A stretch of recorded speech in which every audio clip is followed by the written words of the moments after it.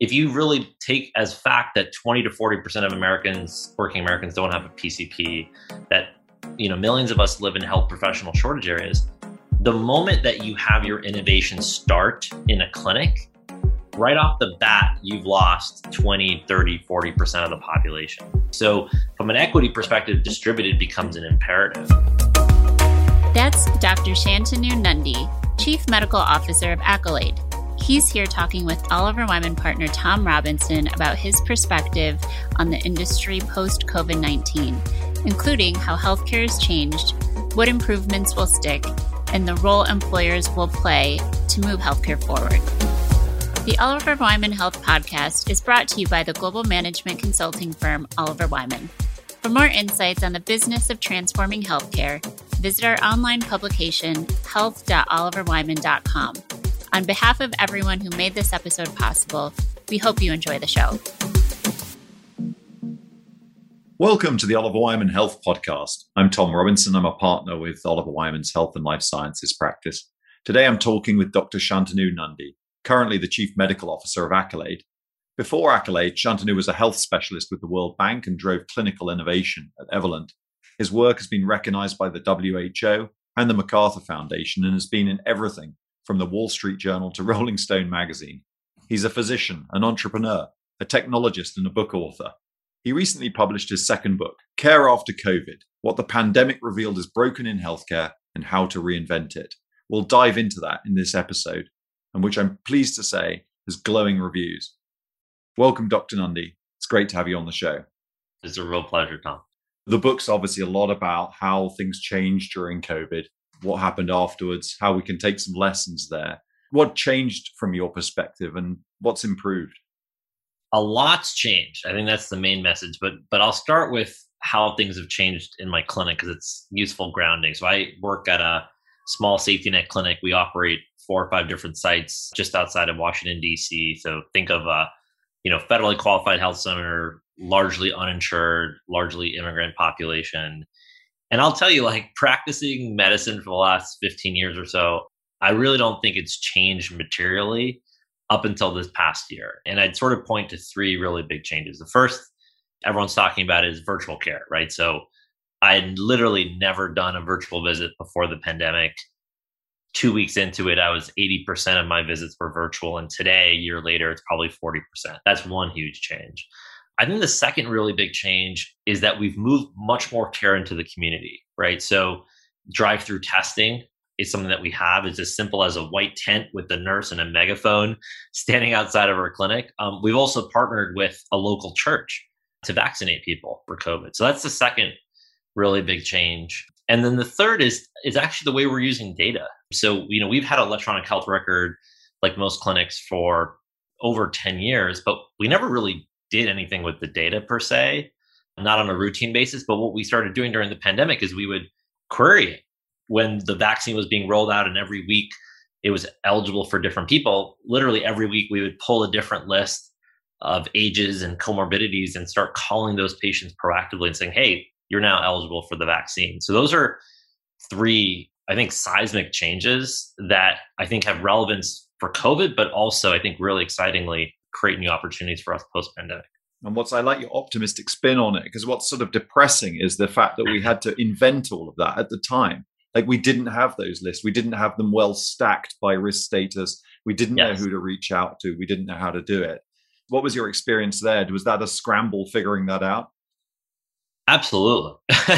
There's absolutely a scramble. But I think what surprised us, right, is that I think even doctors, even health professionals, we ourselves think that change is complicated and that we think, oh, well, I change, but those other doctors, they don't change, right? But I think what we showed ourselves time and time again is that we can actually change things fast and we can change things at scale. And I think in some respects at a meta level, that was another learning that we had, is that change in healthcare is not impossible or that hard. It's actually very much possible. The trick will be how we can keep hold of some of these innovations, how we can industrialize them. How do you think we can do that? Yeah, look, it's not one and done, right? Clearly, there's a big component around payment changes, right? We're still debating now telemedicine regulatory change. Clearly, there's regulation as well. But I think the thing we don't talk that much about, which I think is just as important, is leadership, right? A really good example of that is drive-through testing, right? So drive-through testing actually works extremely well in a fee-for-service environment because you actually churn visits way, way faster. There's no regulation needed. It's the same nurse doing the same thing that they would do inside the clinic as outside the clinic. And yet, right, for 30, 40 years, we have people that are sick and coughing and sneezing, wait in a waiting room so they can cough and sneeze on each other and the doctors and the nurses, just so they can see us for a few minutes and get a test. And so I think sometimes we use regulation and payment as a sort of a scapegoat for the fact that we're just not leading the kind of change that we need to drive health forward. I love it. I was talking to Sachin Jain on the last episode about almost exactly that, this absence of leadership and how we need people to start to take the bold stances. I think that you're spot on that. And you're also touching on some aspect of what you call decentralization in the book, this idea that why are we bringing everyone into the same place so they can infect one another? Let's do as much as we can at home. Can you talk a little bit more about that? Yeah, absolutely. I mean, look, I'll start with a personal anecdote. About a month ago, I have two girls. I have a 7 and a 5-year-old, and my older daughter on a Saturday night around 7 p.m. couldn't breathe. She was basically coughing every couple of seconds, initially for a few minutes. We tried the Vicks VapoRub and we tried putting her in a hot shower to get steam. We tried to take her outside, right? And an hour in, we started to get really scared. And my wife and I are both physicians. We're staring at her and we're thinking, oh my God, it's now 8:00 at night on a Saturday. And my point is that that's where healthcare starts. When you have two really scared parents staring at your child on a Saturday night, that's when healthcare starts. But that's actually not where the healthcare system starts today, right? We wait till they show up in the urgent care or into an ER. Then we make them feel bad for being in the ER and say, you're not supposed to be here. You don't really need, right? And so the idea of distributed care is this idea of truly meeting people where they are, that care should often start at home and in the community. It doesn't have to end there, but that's where it should start. That's really what that core idea is about. Well, first and most important, how did it end up? She's doing okay. We ended up, again, there's a whole story behind it, but we ended up getting her an inhaler, which she never had before that night. She did okay through the night. And, she may have sort of seasonal asthma at this point, but she's doing okay. Thanks for asking. Good. I'm pleased to hear that. And as we think about a future then that is more distributed, more mobile, more continuous, and we hear a lot of organizations starting to talk about these concepts. Is it fair to ask which of those is most important, or are they all so interrelated that it's hard to disentangle them? Yeah, I think they're all important. I mean, I think part of it gets to the lens that you're talking about, right? So for me, particularly because I take care of folks in inner city DC, is the equity piece. Because what happens is you talk about leadership. One of the very common things people say, oh yeah, on one hand, they'll say, well, people in these communities, there's not enough access to clinics. They don't trust the clinics, right? They'll say that and everyone will sort of nod their head. Then on the other side, they'll say, oh yeah, so we have a great idea. Let's expand clinic hours, or let's train the doctors to be, more culturally sensitive, or let's distribute the vaccine in the clinic. And you look at it, you're like, those are literally antithetical to each other, right? If people don't trust stepping foot into your clinic, how is expanding the hours in the clinic or changing the doctors in the clinic going to make a difference? And yet we say that kind of stuff all the time. And so my sort of point is, from an equity perspective, is if you really take as fact that 20 to 40% of working Americans don't have a PCP, that millions of us live in health professional shortage areas, the moment that you have your innovation start in a clinic, right off the bat, you've lost 20, 30, 40% of the population. So from an equity perspective, distributed becomes an imperative. Particularly if we're in the land of Medicaid. Absolutely. And that's part of another benefit, right? I talked about community care, but you see what's happening with the vaccine rollout, and it just gets me so excited. We're literally going household to household now, giving people the vaccine, right? We're going to football stadiums and churches. Like, you talk about meeting people where they are, and you talk about leveraging trusting relationships. I mean, we're actually doing it. But now I think the question is, wow, should we be doing that for diabetes? Should we be doing that for colon cancer screening? Because by and large, if you look at most clinics, like my clinic, every 2 years, they'll do a colon cancer screening sort of initiative. But guess what they do? They create a little button in the EHR that says, this person needs colon cancer screening. And that's great. But if you zoom out, guess what? That button is only going to help people who have a doctor, know how to schedule an appointment to see the doctor, go to the doctor, can afford to pay for a doctor, can afford to take a day off to see the doctor. The moment your innovation requires that, you've already lost, because the problem really is out there for people who don't have any access or who aren't accessing the system. Is your vision one that is more paternalistic in nature? We're going to help guide people. We're going to help push out the right care that we know is good for them? Or is the vision one that's a little bit more self-service? Let them draw on the best practices. Let them get the home testing kits that they need. How do you see that unfolding? That's a really tough question. I think the answer has to be bespoke, right? I mean, I think, we're talking about certain conditions and you're talking about certain populations. I think self-service makes a ton of sense. Like, imagine if every time a woman wanted to see if she was pregnant, she had to go see a doctor. Imagine what would that mean? I mean, how many people would not find out till later in pregnancy? How many people would have complications of pregnancy, et cetera, right? And so there's clearly communities and there's clearly conditions where you want to enable self-service. At the same time, when you look at people like a classic example, someone who leaves the hospital and is having difficulty breathing and has been in the hospital for 2 weeks, that is not a consumer. That is not someone that's going to shop around for their CPAP machine or their oxygen level. And so I think what we have to move to is we really have to move to what I call personalized healthcare delivery. So just like personalized medicine is saying, look, we're going to match a therapeutic to your genome. Similarly, we have to match the delivery model to the condition and the population. I think so often we talk about these things, oh yeah, well, is virtual good? Well, for who? For what? Is in-person good? For who? For what? Like, I think we have to really get a lot more granular and start talking about the very specific sort of phenotype, if you would, that we're talking about. And then that question becomes, I think, more relevant to answer.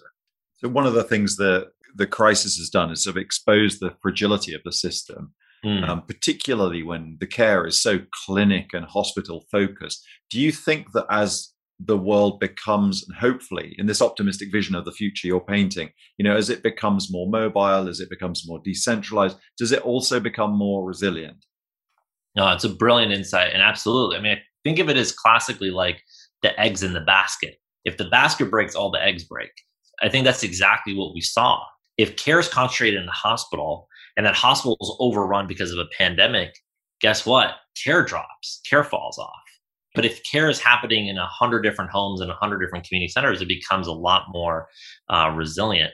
And by the way, that's not just true for pandemics, right? Like, you talk about flooding, you talk about the fires that happened in California last year, and we lost the hospital during that time, right? Like, the need for us to become resilient, unfortunately, you talk about security breaches and privacy issues on data security, right? For all of those reasons, I think it's going to be really important for us to truly build resilience into the system. And this is, by the way, one of my concerns about, there's all this great work happening to prevent the next pandemic.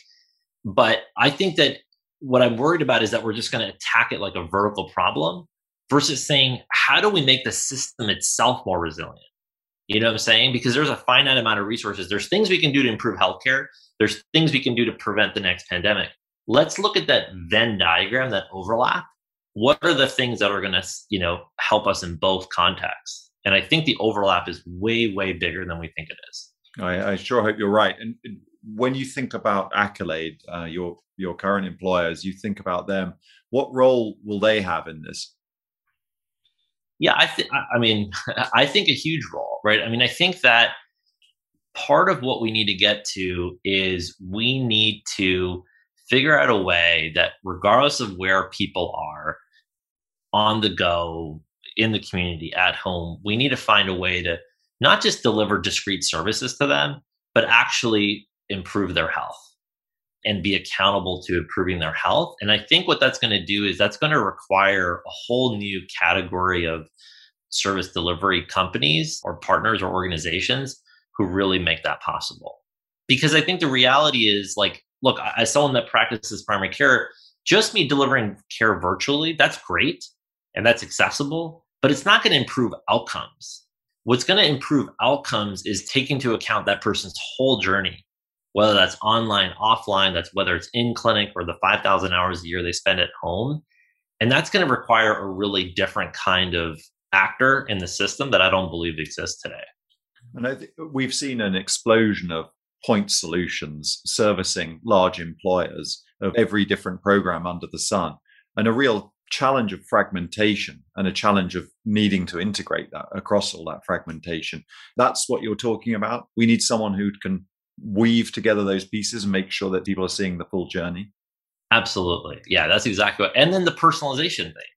A lot of these interventions are great if you target them at exactly the people that need them. The moment you start giving them to a bunch of other people, you start to dilute the value. So like a good example I give is take someone whose diabetes is not controlled.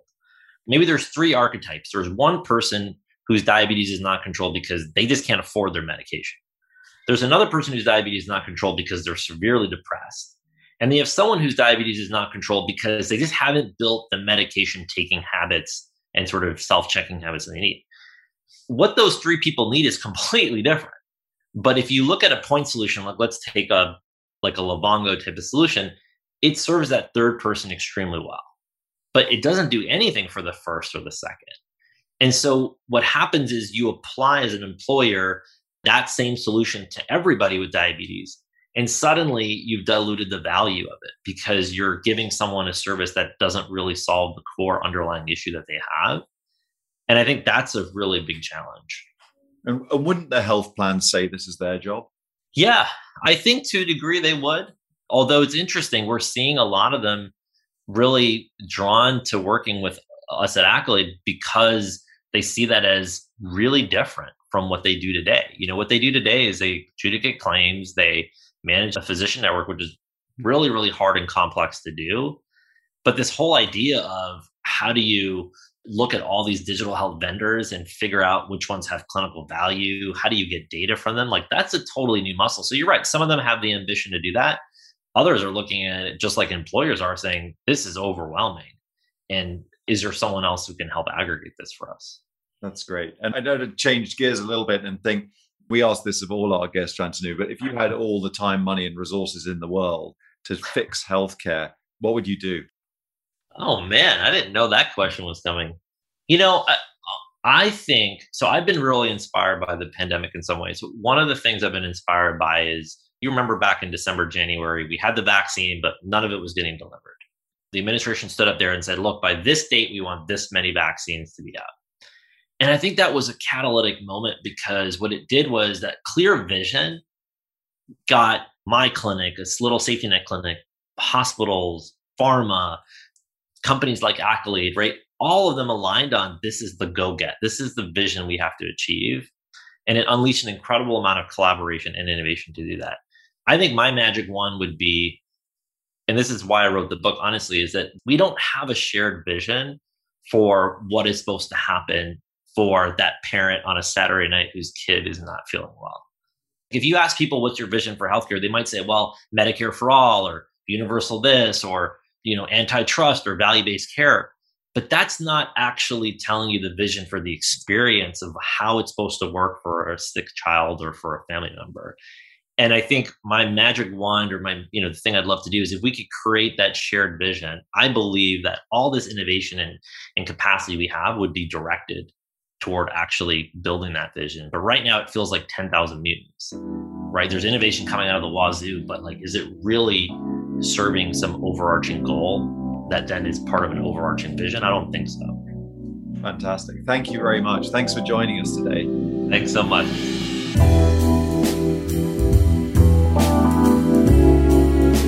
That's Dr. Shantanu Nundy, Chief Medical Officer of Accolade.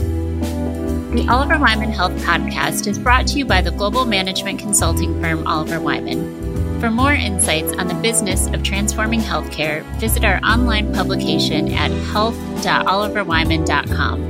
On behalf of everyone who made this episode possible, thank you for listening.